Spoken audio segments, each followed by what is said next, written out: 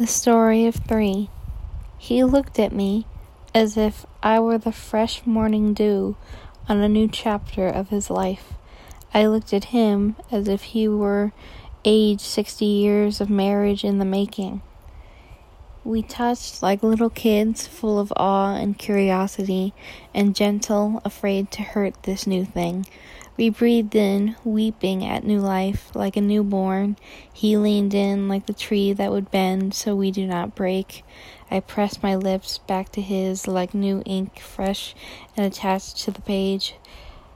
Hot off the press, hot, new, gentle, compromising.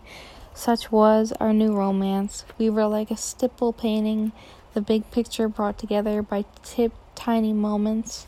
The years went by and we made a new love, something bigger than ourselves, and we called him Graylin.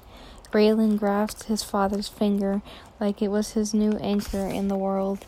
Graylin looked at me with blossoming eyes as if I were the sun filled with new hope he was. I kissed Graylin on the cheek as if blowing a wish on a dandelion. He hugged Graylin like he was his biggest fan. We watched Graylin grow into a fine young man, an apple not far from the tree.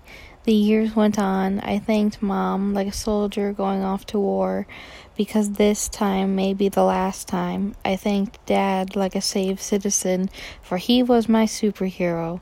The years that went on, and I love them still. This is Graylin telling the story of when Daddy looked at Mommy like she was the fresh morning dew on this new chapter of life.